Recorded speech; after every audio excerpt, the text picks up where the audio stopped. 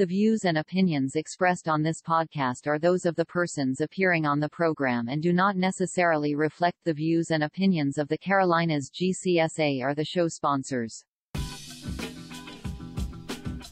Happy holidays, everybody. Welcome into a special edition of Pulling Weeds, the official podcast of the Carolinas Golf Course Superintendents Association. I'm Tim Krieger, Alan Knight. and hopefully you can tell the difference between our voices. Some people can. Some people can't. We are in Charleston today. MUSC, Medical University of South Carolina. Why are we at MUSC, Alan? Do they have a golf course? They don't. No. And did we park at a golf course? No, we parked in a top level parking garage. Rob sent me a text, said, "Are you here yet?" I replied back, "No, I had to stop on the 6th floor and vomit from making left-hand turns up the parking garage." We are only 1 mile from that facility I wanted to go eat lunch at, though. Yeah, but we're a mile of going right-hand turns down a parking garage before we get to where the GPS will pick up the mile. I know. So all the barbecue places you were talking about were in Charleston you wanted to eat at. Yeah. Downtown they were in Charleston. Columbia, and I didn't want to eat in Columbia at 11. That's why I'm so No. confused this morning. But I was smart because I was starving. I would have had to stop anyway. Perfect. All right, well, folks, we're here today on a little bit more of a somber, serious topic. Yep. It's not mental health. I guess, is it called mental health? We learned some things that it's not addiction anymore. Nope. You'll learn that soon. Yep. Substance. Abuse disorder? Mm-hmm. Substance use disorder. Substance use disorder. SUD. All right, so we're at MUSC today. It's a special holiday edition. We are here with an MD and a PhD, and the reason for that is we are talking about some really pertinent things that are more prevalent now than ever due to social media, I think, in our profession. I think they've been around for years, but they're just now talking about, and that's mental health challenges and overcoming the stigmas related to those terminologies used for anything along those lines, as well as addiction and how the two co-relate. We learned that December is when suicide rates are at their highest around the nation, as well as, what was the other thing that went up? Divorces, according to Rob. Oh. We did have our pod inventor in for a little while here today as well. Thanks, Rob. Hope the pit bull training's going well this afternoon. Yeah, he got a rescue pit bull. Did you know that? No, I didn't know it was a pit bull. Oh, yeah. Good for him. Oh, yeah, it bites him. Not good for him. That's why he's in training. All right, so anyways, we did our best to, as we like to say, entertain and educate. I think this one's a lot more educational. There is a little bit of entertainment throughout. But there are some key resources that we wanted some folks to be able to take away during the holidays. So, anyways, give it a listen. Tell us what you think. We're all ears. Need some feedback on this one, folks.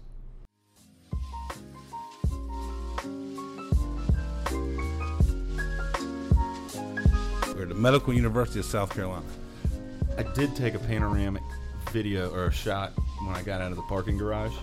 That was after throwing up because it was 7 A and B levels of left turns. No, we're at the top. And the only level parking spot was on top, which is good because it's 82 degrees, and so I was able to get a little tan while I waited on you. But I was going to tweet it out and say, I wonder what this podcast could be about today, because it's just rooftops. It's not a golf course for a change. Well, let's tell everybody what we are here for. All right, well, let's let our two PhDs introduce themselves.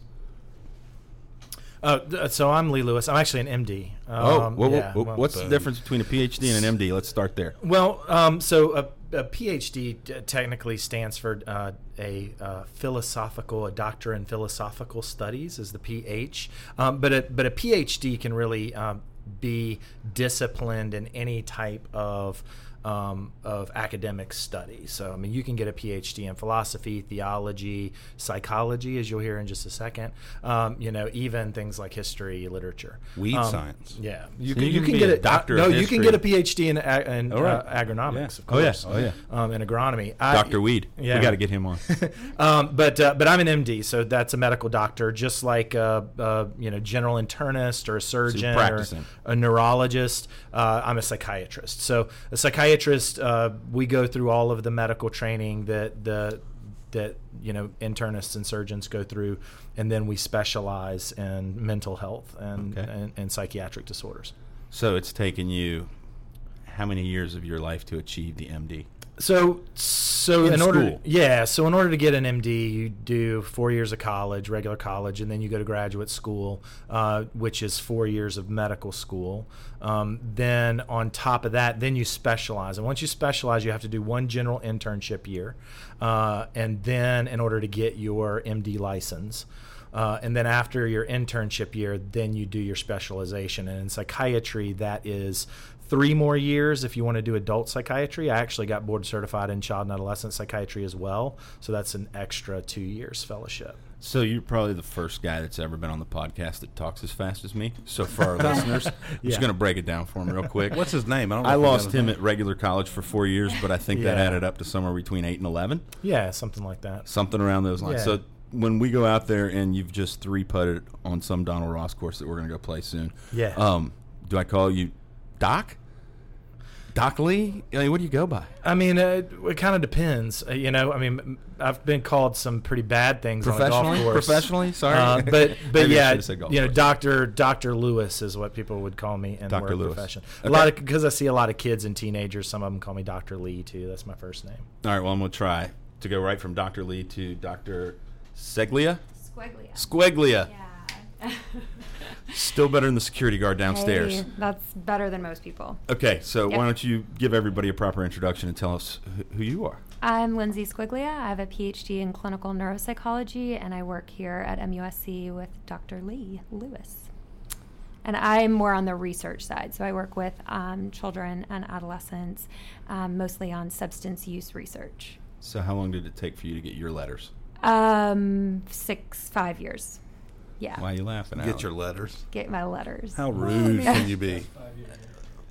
So if I was talking to Oh, Rob, yeah. on It took top me of 1 year of varsity 4 year. football. oh, to that's get my 5 on lecture. top of the 4. My letter in high school. Yeah. So now if we're talking high school athletics, Doc over here said he had 5 for football because he made it in 8th grade, right? Yeah. So, okay. Baseball in 8th grade. Football. me too. Football in 9th grade. You made the baseball team in 8th grade? Yeah. So you had Small town. Me too. Plus, Military base. my dad was the coach, so. Didn't have that. I'm just kidding. Oh, that's great. But you got to go in your freshman year of high school with a letter jacket on. Yeah, the I nose. did. Yeah. How cool was that? I know. It was nice. It was nice. Was it cool? It was cool. It was cool. Hey, So I think why- we got a hater over in the corner. Hold on now. We cut her off to talk about our letter jacket. No, Sorry. I was done. Okay. But Why are we You're the here? reason we're all here. Are you admitting me to the psychiatric unit? I will tell y'all, we were going down the elevator, and Alan said, "Is this a setup? Is there a room in there for me?" Intervention. He did feel quite uncomfortable even coming up the next elevator because, so like the button, you push it, right? And the light didn't come on. So No, I the- pushed the button, and the light The didn't light come on. came on, it went right off. And then we hit it again, it went right off again. I said, the elevator broke. So then the other lady comes up, she's staring at us, and Alan looks at her, and he says, "I'll try again." He pushes the button, and the light stayed on that time. And I was like, "Yeah, they're just setting you up for the day you're going to have in here, Alan."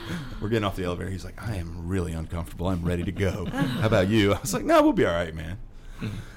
Okay, so we're here because, can we just call you Doc Lindsay? Yeah. What do you go by professionally? Lindsay's fine. Yeah. But if we- Dr. Squiglia. Is, Dr. Squiglia. But Lindsay's fine. I want Alan to say Squiglia 3 times fast. Squiglia. I got it, didn't I? You got it. Yeah, That's Squiglia. I forgot the Squiglia. doctor. The doctor. Doctor. Yeah. Doctor? Yeah. Doctor. Are we and, old enough? and for the purpose of the podcast, you certainly can call me Lee. You don't have to call me Dr. Lee or Dr. I like Lewis it. for the Okay, podcast. so Lee and yeah, Lindsay. Yeah, Yes. yeah. Perfect. Will you feel comfortable calling me Tim? Okay, I will. Okay. Sorry, Alan's giving me that. My look man. again. All right, no. All right, so let's tie it all together. We're here in Charleston in this holiday season, and we're going to try and keep it as light as possible for our listeners, but this special edition has purpose behind it. I think earlier this summer, for our regular listeners, you may have heard one of our guests mention mental health. And so because of that, it has spurned our desire to run, I dare say, that topic of mental health into more of a solution-based atmosphere. So in conversations with that, our podcast inventor, Mr. Rob Daniel, who is here today in silence, thank goodness, so no more lost podcasts, is family with the good Doc Lindsay over here, in-laws.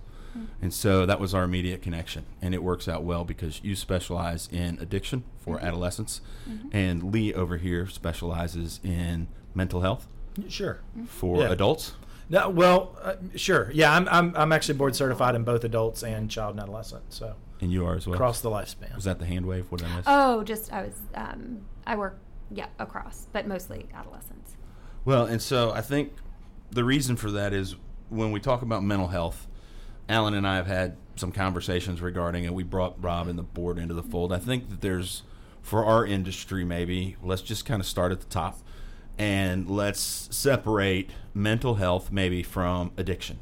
And let's just kind of put that on the table maybe to begin with. And even before we kind of dump into that, maybe let's talk about our purpose today is to help overcome any stigmas that are out there with the word mental illness, if you will, or challenges that anybody may be overcoming. Do you have anything that we could help our listeners understand from that perspective? Just from what you said, I think the first thing that pops into my mind is that I think too often we do try to separate addiction from mental illness, and you can't really do that. I mean, like that they go hand in hand. I mean, we know the relationships are so strong between those two things, and I mean, in fact, addiction, which now we don't use the word addiction in psychiatry anymore. We use substance use disorders because there's a wide spectrum of ways that people have bad relationships with these substances that aren't sort of the traditional like addiction, like gotta have it, or I start feeling bad, or I start sweating, or start having the shakes. Like that's what we think of as like sort of the classic old age addictions. But we know that people have really maladaptive relationships with some of these substances, and way too often hand in hand. I mean, 60-70% rate. People that have issues with those substances also have what we call comorbid, which means they happen at the same time. Problems with depression, anxiety, family discord, professional problems. I mean, all of these stressors, they all kind of go together. So it's really important to not necessarily separate the two out as being distinguishing things, because most of the times if you're struggling with one, you're going to struggle with the other two. So if you think you might have a challenge in one arena, it may be a combination of both. Right. So yeah. Okay. Yeah. Your answer to that, your thought process on that, getting over the stigmas maybe of the society that we live in?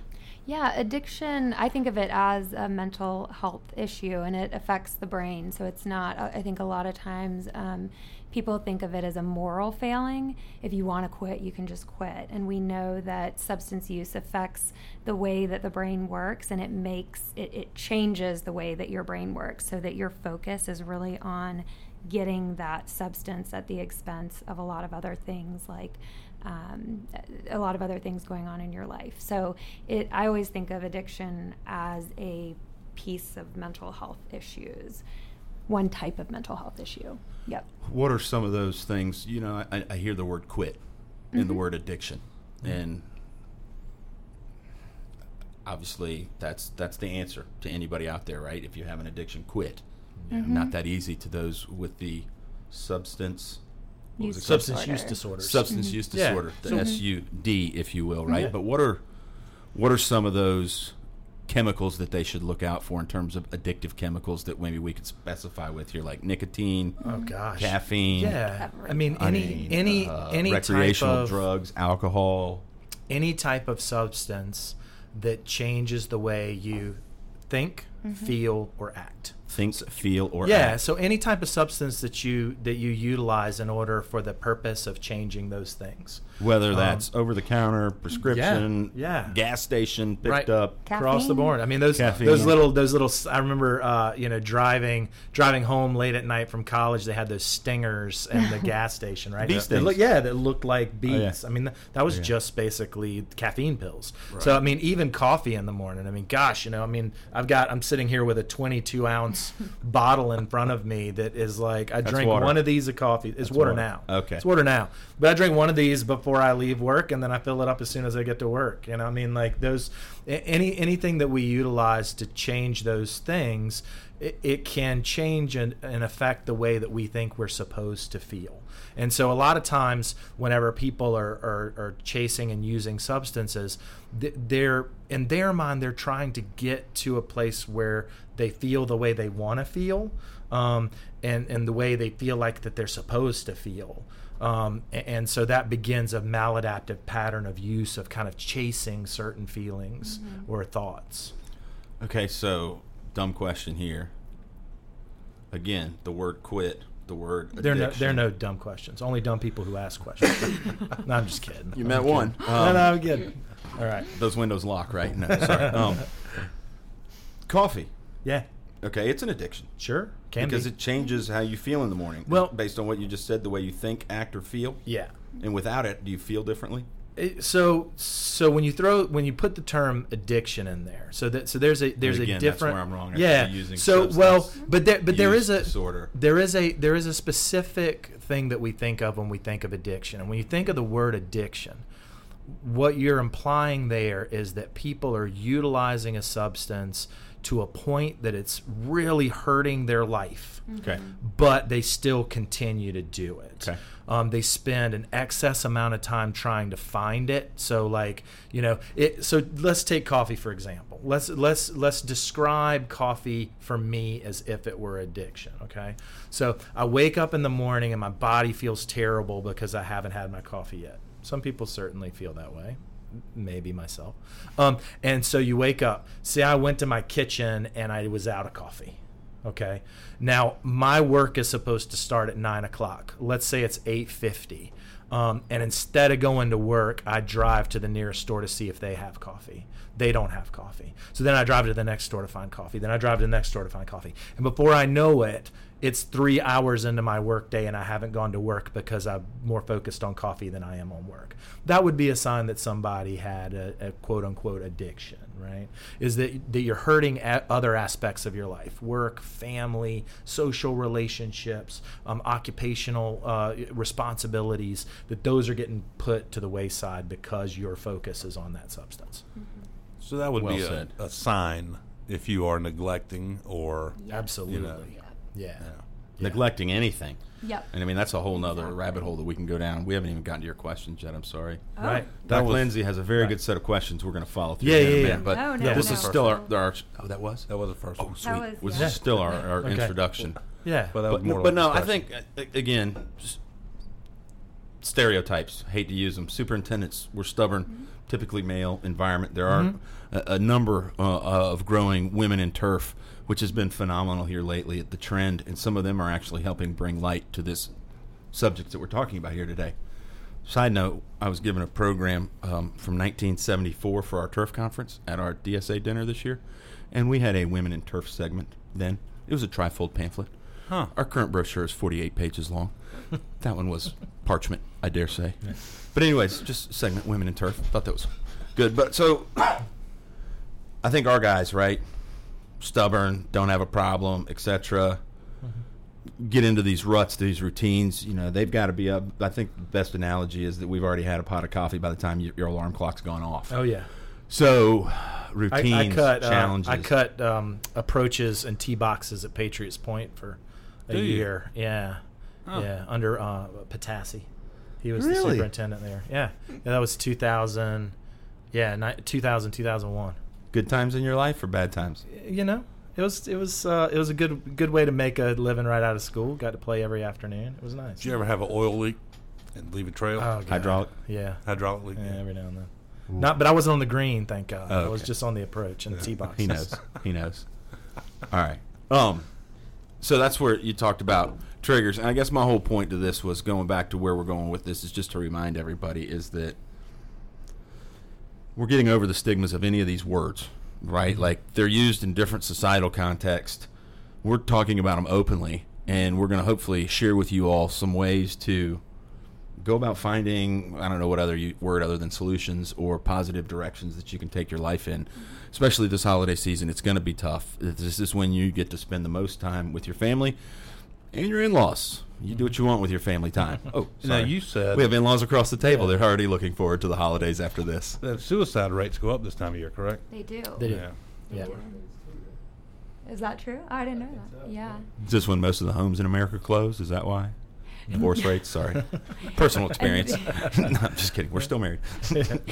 Yeah, I think there's a disconnect between, the holidays being the happiest time of the year, and for people who don't feel happy, I think it's just even more apparent. Stress levels, right? Stress Gifts. levels rise. Inpatient admissions rise into the psych hospitals. Uh-huh. Really? Yeah. Yeah. So we see Yeah. a lot of increases in mental health issues. Okay, so the analogy I could give you is I was at the dentist on November the 1st because I thought it would be a good idea to have one of my son's Twizzlers. Pop the crown right off. Yeah, they explained to me the blood pressure medicine you get after your other incident a couple years ago doesn't mix well. So they tell me that the busiest time of the year for them is November 1st through the 7th.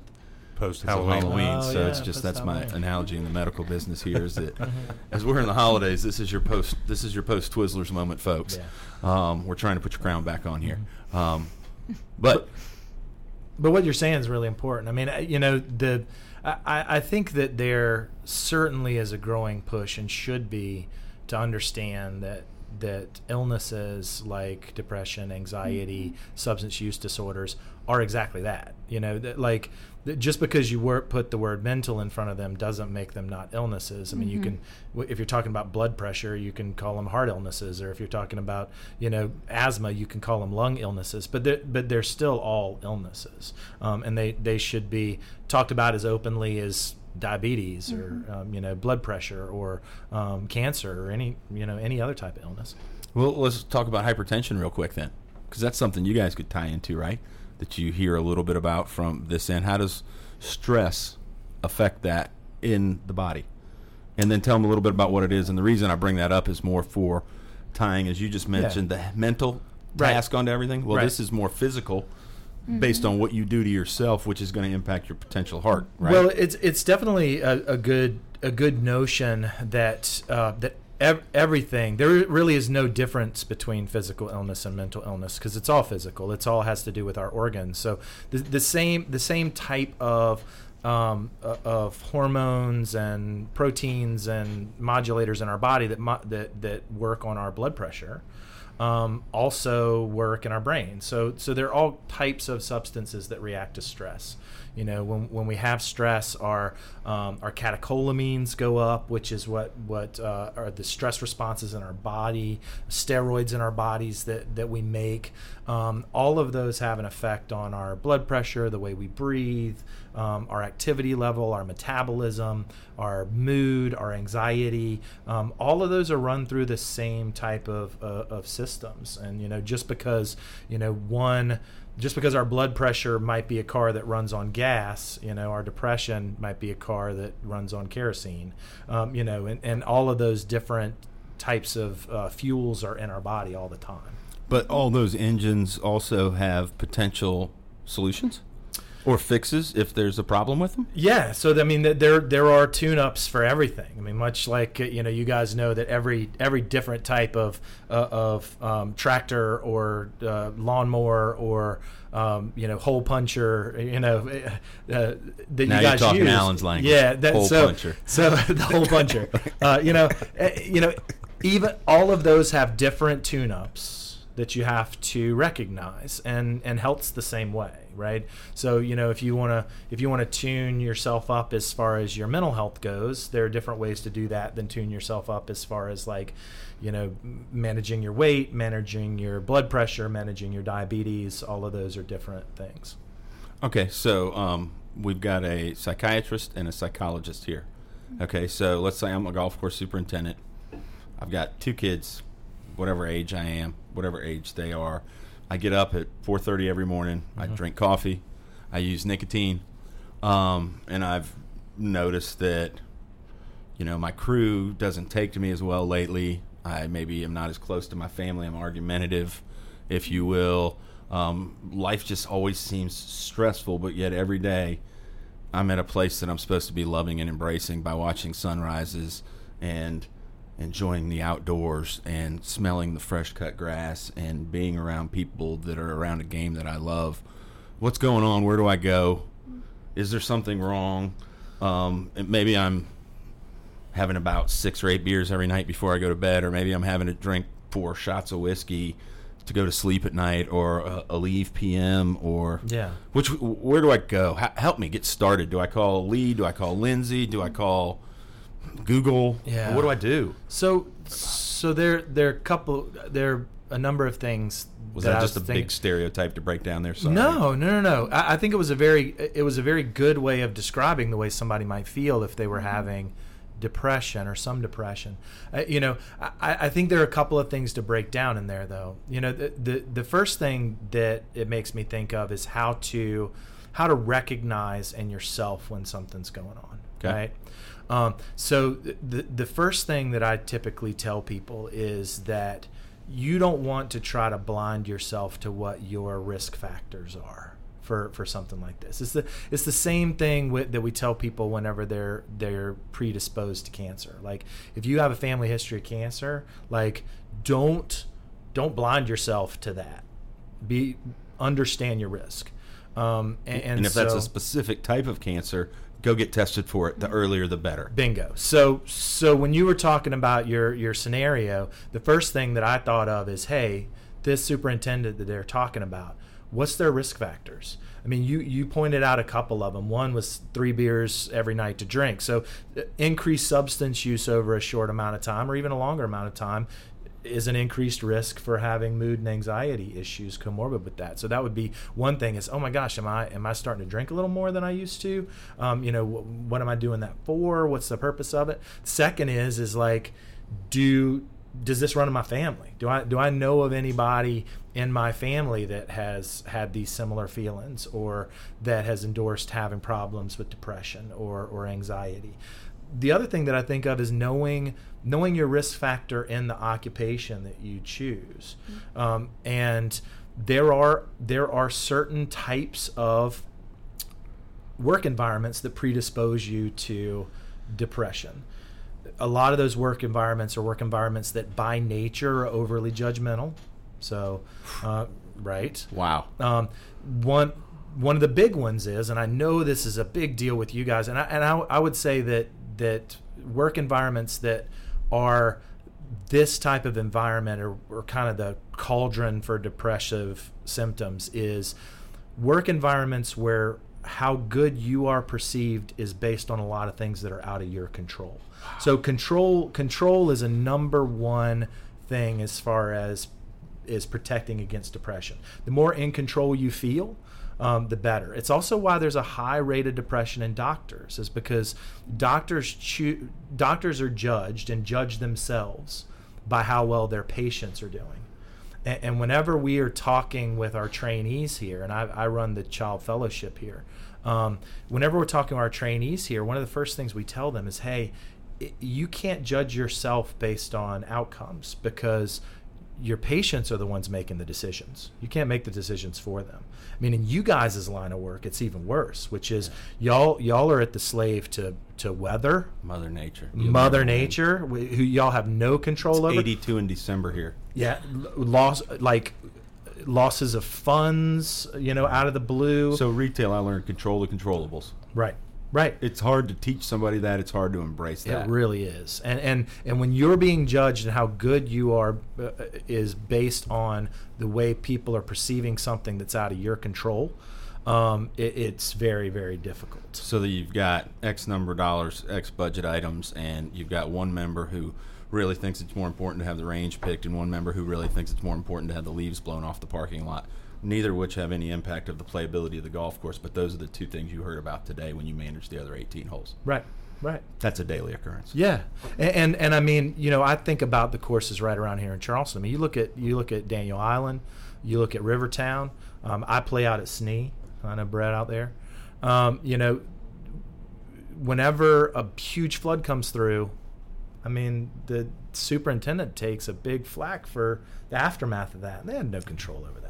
Oh no, they wanted all that silt on the ground. Right, they really wanted all that river silt coming in. But then the membership and stuff, they don't understand. They don't understand the roles. They don't understand what people have control over. All they know is they want the course the way that they want it when they want it. And so that is a real big predisposition factor for these mood and anxiety issues. I was going to say, because then we're kind of somewhat talking about depression a little bit and pulling from just a generalized description that I gave, and now we've slid in a little bit over from just the depression into now that creates anxiety, right? Yeah. Because now you've got all these uncontrollable emotions and feelings of expectations that you can't, again, when it's out of your control, you can't execute them. I mean, you could have done everything right tonight, and Mother Nature drops a hailstorm on you, and the next morning, yep, you're right back out of whack. So and while depression and anxiety both technically run through the same pathways in the brain, and by pathway I mean just sort of the circuits. So there's a circuit in the brain where the feeling center, which is known as the amygdala, is connected to our memory center, which is the hippocampus. So those two things run in a circle, and that's how we learn how to feel about our memories and how we feel about our experiences. And both anxiety and depression run through those pathways. But even though they do that, they're two different things. Even though more than 60% of the time, people that have problems with depression also have problems with anxiety, and vice versa. And so when you talk about those two things, I think the thing that I've learned the most in the last 12, 13 years in particular is that just like, let's get it back to a mechanical analogy. If it's a diesel engine, it's probably got some sediment in it, so maybe you've got to put some of that, I don't know, I don't want to call it the incorrect thing, but what's the stuff you got to put in diesel now? STP cleaner? No, the STP. There's WD-40. There's some kind of octane or urea that goes in there now in the diesel engines, right? You got to put that in there, and it helps maintain. My point is, there's chemical reactions in the brain that help with the synapses, right? And there are things out there that can be prescribed to you that can help you with different paths that you're on to help you find that utopia that you may be looking for, or to enjoy your sunrises a little bit more. Yeah. There are a lot of different help, I guess, is why we're getting you out here to try and find a professional. Yeah, there are a lot of different things that you can do that have been shown to help. The funny thing is that at the very base of the vast majority of studies that look at therapeutic or psychotherapeutic techniques, one of the biggest things is that a lot of people, whenever they start feeling depressed or anxious, they stop doing the things that they enjoy and start focusing on the things that cause them anxiety and depression, almost as if they're trying to solve that problem. But by neglecting the things that they enjoy, it causes them to get worse. Mm-hmm. So a lot of times what we tell people is, if you are active in a group that does something that you consider fun, a bowling league, a reading club, if you are a superintendent and you golf in the afternoon with a group of guys, it's all alcohol related is our problem. At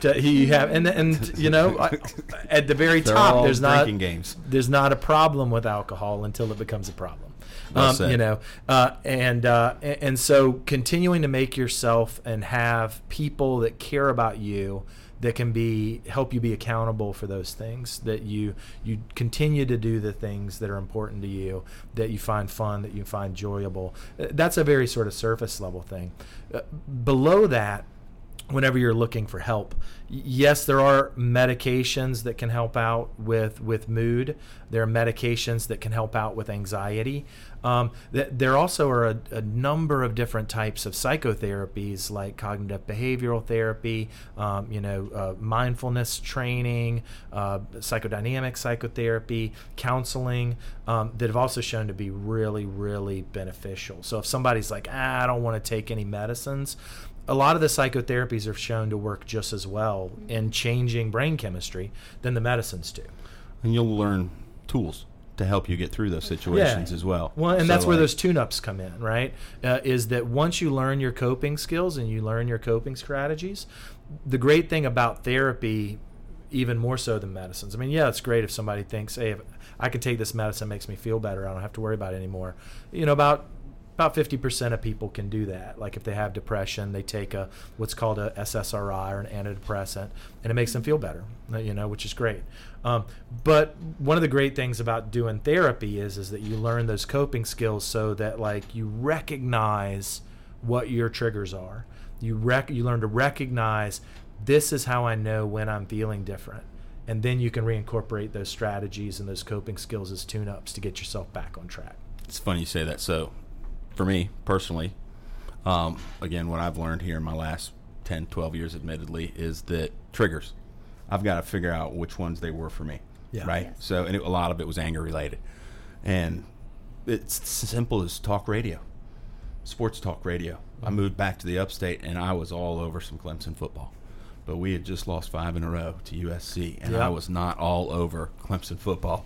Now, we're on the flip side of that. We're six over after the 5, but I wouldn't know because I don't listen to it. I mean, some of the topics that you all were talking about this morning, it's when I went into audiobooks and some other things, but that was one of my triggers, right, was talk radio as an example. The other one is the tools to pick up. So, for instance, anger, things that get you upset. And, okay, you got your trigger. You're recognizing it's anger. How are you going to react to it? I've got this little book in my back pocket. As cheesy as it sounds, I'm going to write down why I'm angry right now. And it may take me 7 of these little tiny pages, and I'm going to have to stop for a minute, and I'm going to have to write down. Yeah. But by the time I got done writing down my 7 pages of that moment, because I was that mad, the 1-pagers were the little ones, the 7-pagers were the bad ones, right? You put the book back in your pocket, you take a deep breath, and the anger you can go back to later.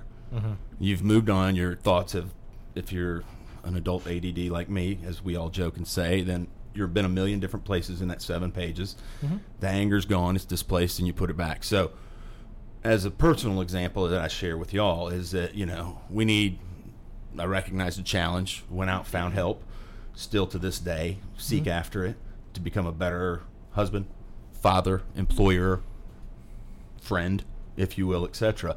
And so to those people out there listening, I would say, okay, if you've picked up on anything that we've talked about in these last 2 specifics, for instance, depression or anxiety, okay, let's just talk about those 2. You could even throw anger in there, I guess, a little bit maybe. Well, anger. So whenever I work with kids, it's funny. I always say that I don't consider anger a quote-unquote real emotion.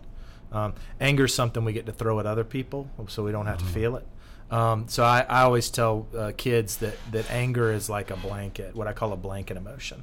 Wow. And anger typically is used as a blanket to cover up something that we don't like feeling, like guilt or shame. Dude, I got a huge fear. Quote. You should see this. It's hand woven. Or fear, or worry.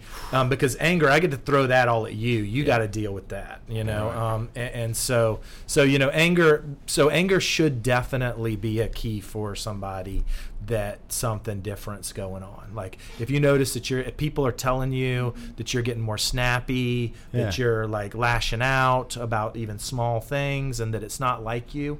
The big thing with depression and anxiety, once it becomes problematic, is that you, even if you don't see it, the people that care about you will see that there are changes in your personality. And that'll tend to lead to more of the substance abuse and things of that nature potentially. It can. It could be a side effect of it. Yeah. And it can go either way, too. It can go either way. For some people, depression and anxiety, they drink to cope with that. And it can also go, the substance use itself causes people to be more depressed and more anxious. And it can be a cycle. Sure. So depending on the person and their risk factors, like Lee was talking about, it can go either way. Okay, so if I'm person first name A, last name B, because if I use any fake name right now, they might be listening, and I could get in trouble for it. Yeah. And this resounds to me, and I'm like, man, something just ain't right. I don't know. I've just been listening to these folks. Okay, I'm ready to take that first step. What do I do? How do I know where to go to find the Lindsay or the Lee in my area? And how do I know, do I call you Lindsay or do I call you Lee? And is it okay if I call you first and then you refer me to you? Or do y'all have a network to get us together? What do I do?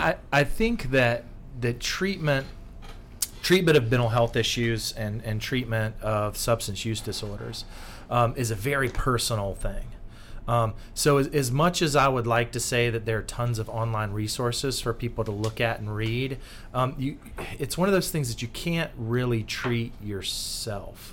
You can when you get to the point that it's kind of mild, you can start reading things to learn new coping skills and how you can manage it. But I would tell people that if you're beginning to notice changes in your behavior and people are worried about you and you're starting to worry about yourself, definitely go to Google, make sure your location is enabled, and try to look for resources in your area. Okay.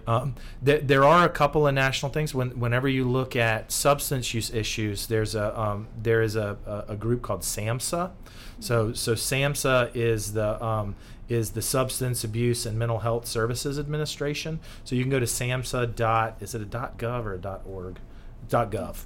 So SAMHSA.gov. They have a helpline, which is 1-800-662-4357, which is 1-800-662-HELP. HELP, and that can connect you with somebody that you can then go and they can help you access services in your area. Who they would recommend, who the providers are that are licensed with them and work with them. And then, go ahead. I'm sorry. And I was just going to add, the National Institute of Alcohol Abuse and Alcoholism, they have a new website that's a treatment finder if it's for alcohol issues specifically. And so it's all across the U.S. and they can provide, it's a great resource for people who are struggling with alcohol specifically. And then the last one that comes to mind is NAMI, which is NAMI, which is the National Association for the Mentally Ill. They have a lot of, not only do they have a lot of resources for people that have mental illness, but they also do a lot of work with the families of people with mental illness too. So if you're listening to this and you're like, gosh, this doesn't sound like me, but it sounds like my spouse, my child, my father, my mother, you can begin to look for resources in there too. And listen to your friends and family, by the way. Don't ignore them. They're probably telling you for a reason. I speak from personal experience. You can only be a problem solver for so long, guys. As superintendents, you solve everybody else's problems all day long, so you think you're an expert at solving your own. Look, we just talked about these two experts across the table from us that have combined almost 20 years of professional schooling to get them to the point for their quote-unquote letters. Sorry, Alan, behind their name. I think that's my point, folks. They're professionals just like you, right? They're going to grow your head and your mind back together as well as you're going to be able to grow grass. All right, sorry. Let me ask 2 questions here, folks. Yeah. One, Alan, hey. Yeah. Thanks for letting me get a word in over here, Tim. Look, man, we was rolling. You just jump in. Hey, everybody. Alan Knight, co-host of Pulling Weeds. Was my name in that 7 pages, or Rob Daniels' name on those 7 pages when he was president? I just want y'all to know that, lo and behold, I don't carry one of those little books anymore. Good for you. But I do know that I have coping one. mechanism, though. I have one. It's still in my truck, but I don't keep it in my pocket anymore. Yeah. Probably just my name over and over. No, this was definitely, this was in a, okay, so y'all don't know, we worked together for like 3 or 4 years, which was really 12 months, about 12 years ago. And so then we've known each other, and now we're working together officially again. There was a lot of time in that 12 years where I didn't think about you, Alan. I'm just going to put that out there. I understand. Okay, that's when the book was used. So in our email, you had a great question, one that I want to follow up and get the answer to. So if you recognize a family member or colleague that has a problem, what should you do, but what should you not do? Oh.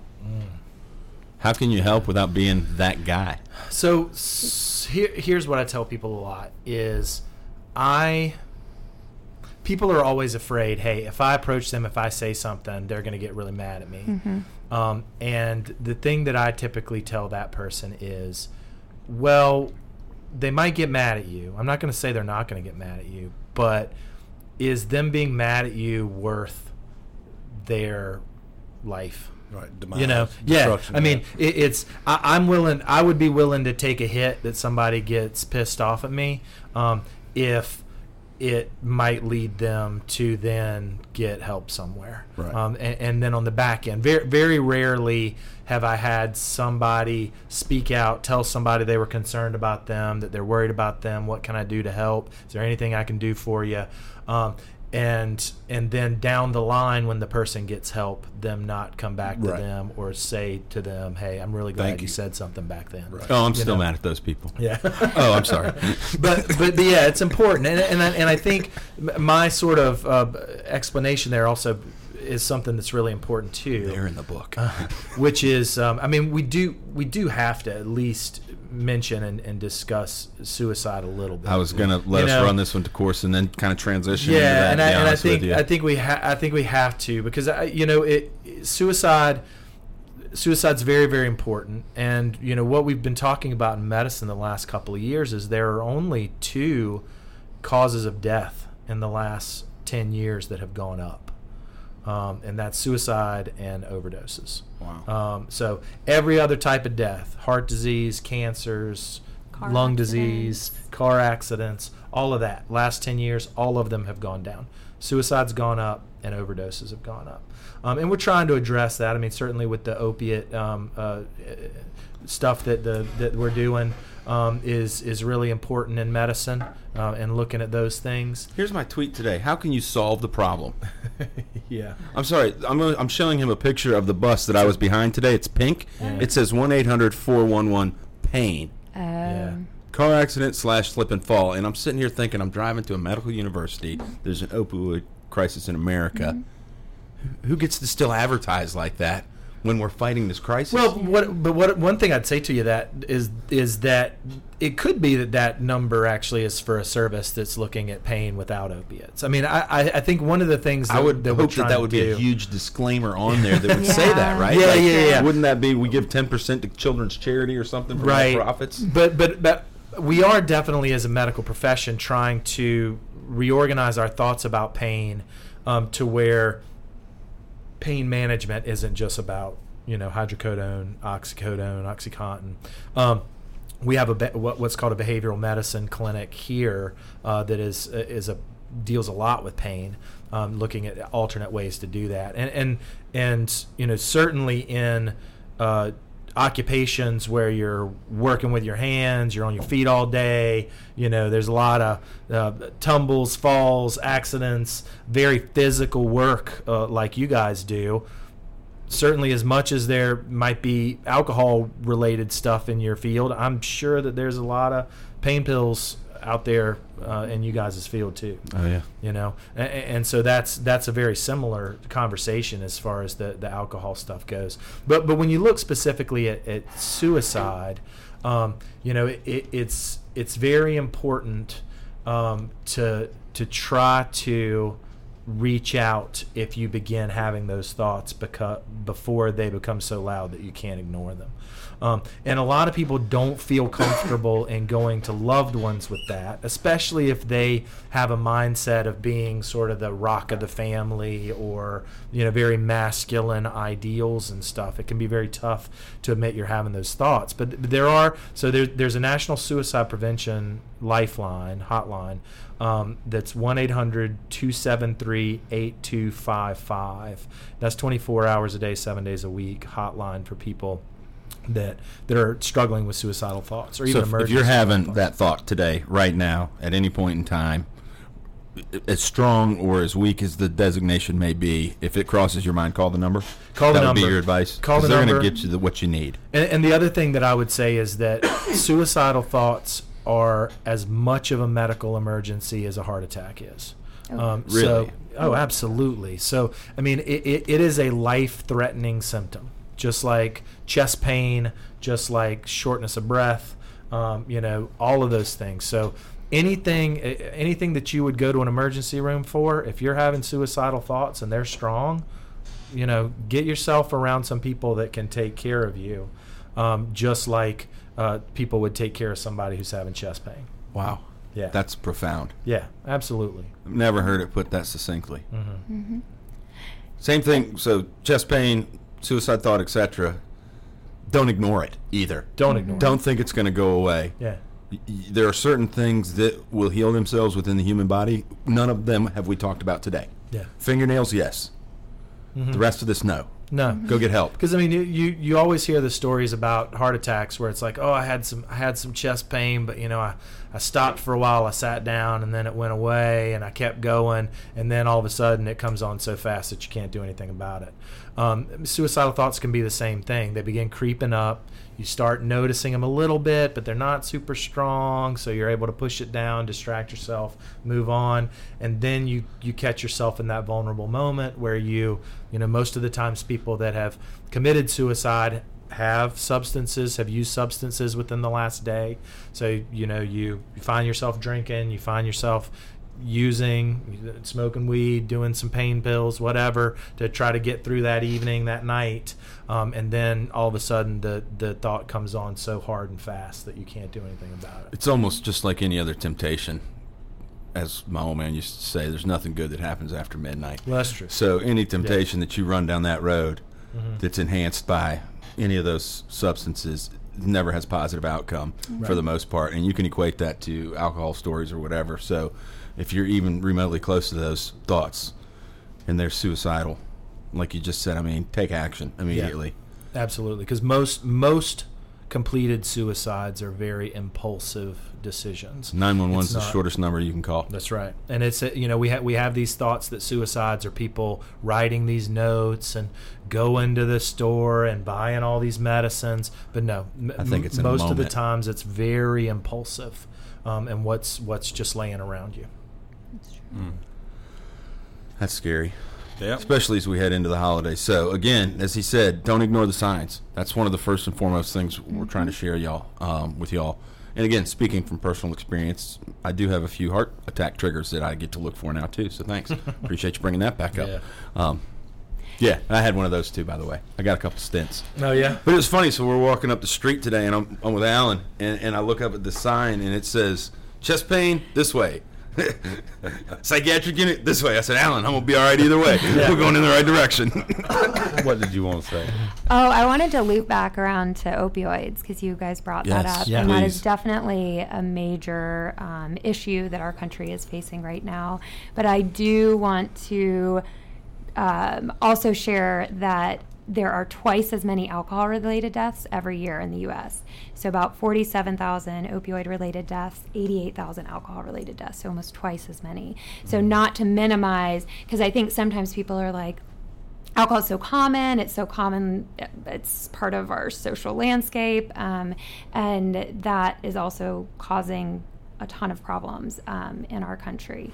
7 times as many people meet criteria for alcohol use disorders as opioid use disorders. Yep. So there's 14 million people who struggle with alcohol issues in the U.S. as opposed to 2 million. So it is something that don't think that, oh, it's just alcohol, he'll be fine or she'll be fine. I think it's just as serious, if not more serious. And I would be concerned with opiates on the job, right? I mean, nobody And reads alcohol, yeah. the warning labels, but Yeah. and maybe you can speak to this, but let's say, gosh forbid, worst case scenario, there's an accident on a golf course, and let's say that there's a youngster who leaves behind a wife and a child, but was using a substance such as that, and a life insurance policy maybe wouldn't Oh gosh. I cover don't even know. because of the fact that they're didn't pass a certain, I don't know, due to I don't know autopsies, either. things of that nature, but those are things that Yeah. scare me. I mean, I've heard guys in our line of work who have, made references to recreational drugs and things of that nature that talk about, no, I'm just scared of falling off the ladder, because that's the simplest analogy of getting hurt at work. But if you get hurt in any work capacity the next day and you have to do a workers' comp thing, the first thing that happens is you get drug tested, Oh, that's right? I So, can I mean, see now that, your yeah. job is already in jeopardy. So, I mean, True. if you're out there and you're listening and you're thinking, oh, man, my back hurts, but I got to go run the chainsaw, I better take a Percocet or something, think again, right? I mean, I guess that's where I'm going with that is, Well, that's definitely on the bottle. Like, don't operate any kind of chainsaws. sure. That's So just follow but I mean, instructions. the worst part Yeah, about those yeah. opioids are that most of them aren't coming in bottles anymore with labels, right? I mean, for the end user, they're not necessarily getting the prescription labeled bottle, right? I mean, the black biggest. I mean, market these could be days. some of the Well, biggest there's challenges. definitely black markets out there, but I mean, the biggest issues with opiates right now are definitely the pill forms. I mean, much Sure. more so than. well, that's like what I'm saying. I'm going to get heroin and stuff. 125 of them and sell them to you and you and you and you, and that's where I'm getting there. I'm not getting the warning label, so. But sometimes it's,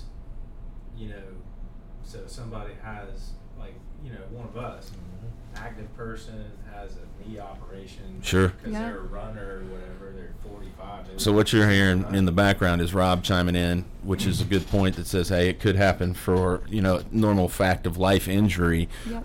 where, it's a knee surgery, it's a back repair, it's sinus operations, it's deviated septum, whatever it may be, and you're given that prescription. Yeah. And then it's either one, you getting hooked on it, two, somebody's taking advantage of it, three, a family member gets it, Yeah. 4, you're Brett Favre and you're 30 surgeries into it, and now it's a problem. Sorry. Yeah. That's Lee, my correct NFL me if I'm analogy. wrong, but it takes 3 days to become dependent on opioids. Oh gosh. Is that? I don't I've know. heard what- that before. Yeah, I don't know. I mean, I Yeah. would imagine if you. So I mean, another thing that people talk about with mental health issues and addiction is like, you know, the understanding of, well, gosh, this happens to everybody, or that it's a weakness. You know, like it's that not everybody reacts to stress the same way. You know, we in medicine we talk about what's called the stress diathesis model, which diathesis means predisposition, but it's like you have your predisposition of genetically how likely you are to become addicted to something, or become depressed, or become anxious, and then the stress on top of that builds until you reach that threshold of having a pathology. So it's one of those things where not everybody that uses alcohol has a problem. Right. Not everybody who smokes a cigarette gets addicted to cigarettes. Not everybody that uses opiates gets addicted to opiates. But understanding your pattern of behavior and how you react to it is very important. Right. Like how you subsequently act whenever you're using that, how much time it takes up, how much you're looking for it to do for you, is the step. I like the chasing the cup of coffee theory. Yeah. I mean, that just makes so much sense. Yeah, and I mean, when you talk about it, it's when you put it as coffee, it's like, well, gosh, nobody would ever waste 3 hours trying to get a cup The of best coffee. part is you never admitted that it was you that was saying that, and you didn't Right, get to work until noon that day because it was an Arabian blend from a certain Starbucks you had to have. But you do begin to recognize the patterns of people that miss work or that miss out on responsibilities because they're either trying to find something or actively using it or recovering from the use of it. Right. Depression. We think about people missing work for hangovers, but it's substance use, depression. I mean, depression by itself is the number one cause of missed work days in the United States. So, I mean, if you look at the impact on economics and workforce, I mean, depression's number one, beats out all substance use disorders. Wow. So, there's a lot of missed work, between those issues. I can honestly say that as an adult, you would never think about that. I get joked with all the time, oh, it's a great job, et cetera, et cetera. But when that day comes, when you literally don't have the motivation to go do what you're passionate enough about, Yeah. and you question that Yeah. alarm clock moment and you get frustrated before your day even begins, look, that's I think that's the point of why we're here. It doesn't have to be like that. Mm-hmm. We've got some Lindsays and some Lees out here in your local area that have spent their whole life to trying to help you. And so I think that's the important point here is to recognize those and to listen to your friends and your family when they say, hey, Bobby, look, it's okay. I love you, but here's what I'm seeing. And then they're going to throw their blanket on you. Yeah. And then you're going to move on. I So definitely see that. How are we doing on the questions? You've been watching. Focus, Mr. Producer. We did pretty good. Any that stand out? While Alan's reviewing the questions, I'm going to throw it around to our two letter carriers in the room. Sorry, my moment of levity. My granddad was a postal worker. Oh, nice. An actual Oh. letter. Dude, so when I want to Actual go letter cheap, carrier. I still go in and say, I'd like it on a donkey, please. Oh, yeah. Yeah. They know that's not priority in Yeah. today's jargon. Honestly, I think we've hit everything on this list. So as we led up to this, I know there was some email dialogue. We just met today for the first time. Yeah. I assume just like anything else with conscious thoughts in life, there's been some, okay, what are we going to talk about? What are we doing? How is my life interceding with this golf course superintendent world, and what are we talking about? Is there anything that, maybe we haven't covered today that from your profession you could say, hey, this is kind of, look, if you feel this way, especially going into holidays, or if this or that, I don't know. I'm just curious if there's anything out there that you just throw at our guys. Well, I mean, I think one of the biggest things, and we alluded to this a little bit in the back and forth, and also there was a little about this in that Golf Digest article that we talked about before this came out over the summer. Organizations can do a lot to let their members know that it's something that they care about. You Okay. know? And so whenever you feel like that you have the support of the people that are there to support you, I think that's important. So I mean, I would, as a health professional and somebody who cares about this and who cares about the game of golf and who cares about golf courses and how awesome they are and the work that you guys do. I mean, I would charge superintendent associations all over the country to put together a support system to say, hey, if we've got members that want to reach out to us, we can have people that we trust in the communities to refer people to. We can put together an anonymous link on the website that, to ensure that our members, that they can come to us for help without us, putting it out there, that they announce without announcing it to the world of, hey, Bobby came and said that he's having troubles. Having that type of support from your organization can be a very important step for people to understand that it's okay. And it could be as easy as putting those resource pages like SAMHSA, National Institutes of Alcohol Abuse and Alcoholism, like putting them on your webpage. So any of your people can just come on and get those resources. It's a great idea. Is there any chance we could follow up more, even with email via that? And maybe that's something that Absolutely. we could use as we promote this over the Absolutely. holidays. Is Yeah. actually, you could put it on the Facebook page, and Angie could put it on the website. Yep. And then as we promote this that comes out, we could say, hey, at least here's a start. Right. Here's some information for you. Yeah, and even y'all just talking about it is so wonderful. It's helping destigmatize it. The more that you talk about it, the more you realize how many other people struggle with mental health or substance use issues, and the more you talk about it, the more it helps destigmatize it, and the more you openly can share your own experiences. Yeah. There certainly is in every type of issue like this that previously has been stigmatized. Typically, whenever change happens, it happens fast. So there's usually a slow build up, and then when change finally happens, it tends to happen very quickly. And so a lot of times there are factors that lead up to things changing quickly. And one of those factors was Malcolm Gladwell talks about this, which it's a good podcast. But one of those factors is usually what's called a champion phenomenon, which is where you have one person that a bunch of people knows, that comes forward, and maybe that article in Golf Digest could help, or did help, or could help, that everybody knows to say, hey, look, I can champion this. I'm not afraid of it. I can say that this is something that I care about and that we should care about, and because of that, people rally around it. Yeah. Well said. Yeah. Well, I think in summary, in some air of humility, I think that was our point today, was to use the Pulling Weeds platform and the folks that have been listening to maybe champion that for them. Yeah, that'd be awesome. Is to give them a rally point, because there are some resources that we've mentioned here today. Alan, we'll put them on when we put the episode out, so that you don't have to listen to all of this again, if you will. We hope that you do. But I'd say Merry Christmas and Happy Holidays to everybody around.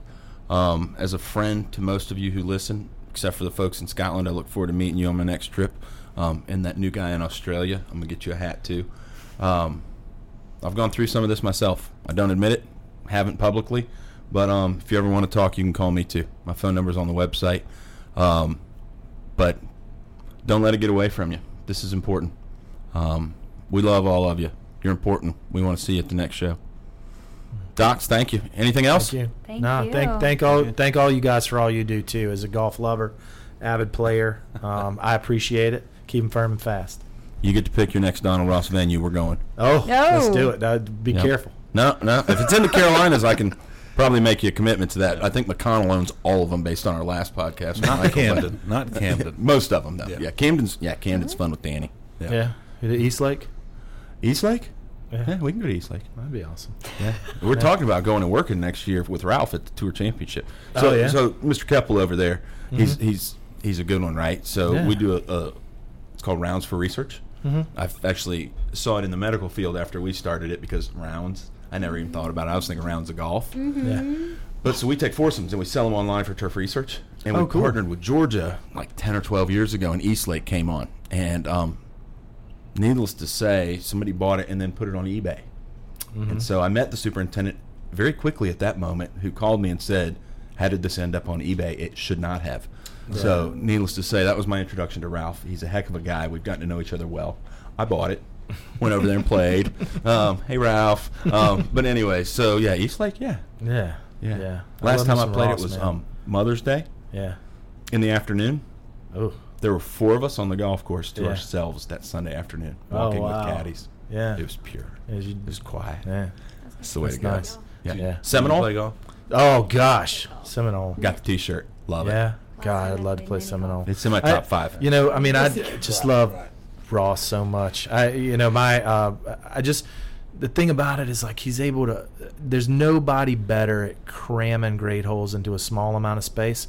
But then, because I think about, I mean, my favorite Ross is, I mean, I have a number of them, but Mid Pine. I love Mid Pines. Sure. And it's quirky, but I love the dichotomy of Mid Pines and Pine Needles right across the street, because Mid Pines is like crammed into that little space, but the routing's still fantastic. And then right across the street, Pine Needles is like so vast. I mean, like you never see another hole a lot of times, and but it's still. I mean, it's just all just so gorgeous. You know. Oh, yeah. Anyway. Pinehurst is fun. We could do Pinehurst. Oh, I love. I mean, number 2. I mean, there's not a better. Is there? Have you played 2 Yeah. since the renovation? Yeah. I played 4. I actually played 4 the week after it opened nice. last year. Greens are a little different, eh? Yeah. I mean, and Hans did a great job. I mean, it's really fun. But yeah, I love all the. You like Hans? I do. Yeah. Tell them where we're going Friday, Alan. A hoopy. No way. Yeah. Y'all going to a hoopy? Yeah. You want to go? When? Friday? Do those letters give you the ability to take a day off whenever you want? Now you got to talk about the quality of life. We got the. I've got the the divisional heat- dinner yep. that night. Oh man, I'd love to play the So Onion. big time doctors with letters have helicopters, so you could join us with that. Oh, Are we're you not a those helicopter? Oh, you're Yeah. my kind of doctors then. I like it. Yeah, I'm not hoopy. I've been reading about it. The We- fried we- egg did something about that. didn't Yeah, it? they just did a blog about it. Right. Yeah. I Wait, saw how that far is that? aerial thing. It was phenomenal. It's like 3.5 hours It's from 3 here. hours from my house in Columbia, in Yeah. Blythewood. So Do you know where Vidalia is? Georgia? Where the onions are from? Savannah? I never. it's seen west of Savannah. It's Yeah. it's about an hour inside left of Savannah. Yeah, west it's about of Savannah. three hours from here. 3.5 You hours. couldn't make it down there and back. Probably. It's in the not. middle of nowhere, from what I hear. Yeah, it I think is. it's Crossbow, Georgia. Yeah. Is the name of the town. But I mean, that's like How the hip cool is thing to that? do now, Yeah. right? I mean, I'm going to Bandon in September, so I'm super stoked Okay, about that. so do you have room? Because it all depends on how many courses I get you on if you're taking me to band. You get around pretty good, don't you? Do I? I play play golf. I like to play golf. Yeah. Yeah, He I runs an improv I get club. I get Think of the people around he there. gets to see. They But- take him all over the world. But that's I mean that's like the hip thing now, right? It's build like crazy. I mean, Stream Song, middle of nowhere, right? I mean, nowhere. We're going to play in February. Oh God, I've never played Stream Song before. so, Cherokee Um, Plantation down in Yamasee. yeah, 18 I'll do members. that. Yeah. Oh yeah, the new one that's down there. That's Congaree. Oh, Congaree's the one I'm thinking of. Yeah. That's Congaree. Yeah. That's a good one. Yeah, I haven't played Congaree either. I mean, that's the ultimate know a guy to know a guy, right? Tim just showed Congaree. him a Congaree belt. Yeah. Oh yeah, I got that. Yeah. Flashing it. I've had it for Oh. 2 years. Yeah. I got it before it opened. What? I'm not surprised. I Yeah. did sleep at a rest area the night before to have the opportunity to play that at 6:30 a.m. But the things you do for epic golf. But no, I'll latch on to you wherever you want to go. I mean, if you want to. I mean, geez, Okay, folks, Seminole, I folks just- listening to the okay, Pulling Weeds, never just mind. keep up with me on the Twitter account. If you need immediate assistance, just look to where I'll be and see if Dr. Lee's with me. He may be providing mobile services. Yeah, in yeah. 2020, We'll and the open up association's clinics. paying for it. He makes house calls to Ross courses. That's Oh, right. House calls to Ross courses. Yeah. Is this like or the, Hans or Doak? I mean, okay, so you wait, know, what is this, like the pet vac or the rabies pet thing that goes around to different stores? yeah, you the know? van. We'll have a Yeah, travel. the pet van. rabies Well, I told We're you gonna in have the the Dr. email. Lee van at Ross courses. Yeah, I told you in an email. I sent Half-hour sessions. I You sent a just- letter to I mean, this is PGA. I sent a letter to them. I was like, yeah, I mean, they got PTs and OTs and massage therapists and all kinds of stuff. I'm like, man, you guys really need to have counselors and they don't. psychiatrists. Yeah. They don't in the don't think PGA? that, I mean, they might. I don't know. No, I never got a the response from them. individuals do, but Yeah. I don't think Yeah. the tour provides. They I think probably they have their own sports psychologist. correct. Oh, yeah. Oh, Bob right, like the big Rotella, guy. Morris Pickens, That's stuff like different. that. Yeah, But that's the- different the- stuff. the The league- everyday, no. Yeah. But like, there's a tour van where you can go get exercised every day. It's that same guy, same parking lot. He's talking about having a counselor Yeah. to go around. And, Absolutely. I mean, what Well, a I think what stressful he- life. I can't mean, believe- again, that environment where I mean, everything that golfers do is trying to have this delusion that you're in control of your round, and you're really not. I mean, the ball can bounce anyway, it can land in any divot. You know, I mean, they're just minuscule things. You know. yeah. Well, even having golf's mental health best when you can't predict services for partners and family members who are touring with them, because that's a Yeah. stressful life too. Oh, I can't imagine. Yeah. 36 weeks of travel, and that's if assuming you're playing 4 days a week, but those weeks where you're playing 2 days a week, now you've got 2 more days of family entertainment to fill, Yeah. or plane tickets Not to every change. place is the Greenbrier either. You know, I Right, mean, right. it's Well, and you're not the middle staying of at the nowhere. Greenbrier Yeah. until you've won the Greenbrier, most likely either. That's probably you know? true. Yeah. So then you're speaking just of that, in you played the Greenbrier? West Virginia. I have not played Oh, Greenbrier. that's- I'd love. I mean, that Oh, rainer that's a up good there one. would be great. I mean, Yeah. Got to bring a Rainer's- jacket for the $16 drinks, but it's okay. You could win it back in blackjack though. You can. My buddy Or you Dougie won could some lose a good lot money that blackjack. night. I didn't know they had blackjack at the Greenbrier, but anywho. The got a casinos down there in the casino, bunker man. that Yeah, I they didn't built know for the that. presidents to Good. survive the Don't, war don't in. know that. Right. That's probably better for you to not know that. Yeah. Harrah's is a little closer though if you're looking to do some gambling. Yeah, That's a different hotline, folks. Sorry, we got sideways. There's Yeah. a different hotline. That'd be a whole nother. Hey, that could be a whole nother podcast. Definitely. It could be. This It is- could be. True. Yeah. Well, All right. thank y'all. Yeah. Thank you having guys us. for. Thank y'all talking with for us. making this a topic that Yeah. you're talking about. Yeah. That's really awesome that you're Well, doing this. and I'm curious if it's possible we may follow up with y'all some more. Yeah. I've had some ideas that have spurned just from talking that I'm not going to dun you into on a podcast, so nobody has to Yeah. call you out later. But Yeah. some ideas that have sparked immediately. Let's do it. Well, thank Always y'all. happy to Thank help. you. Appreciate Thanks you. a lot. Thank y'all.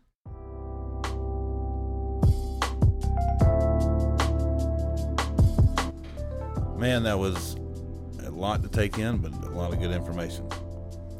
Hope it's beneficial to at least one person who listened here over the holidays. Yep, it would be worth it if that one person made a difference.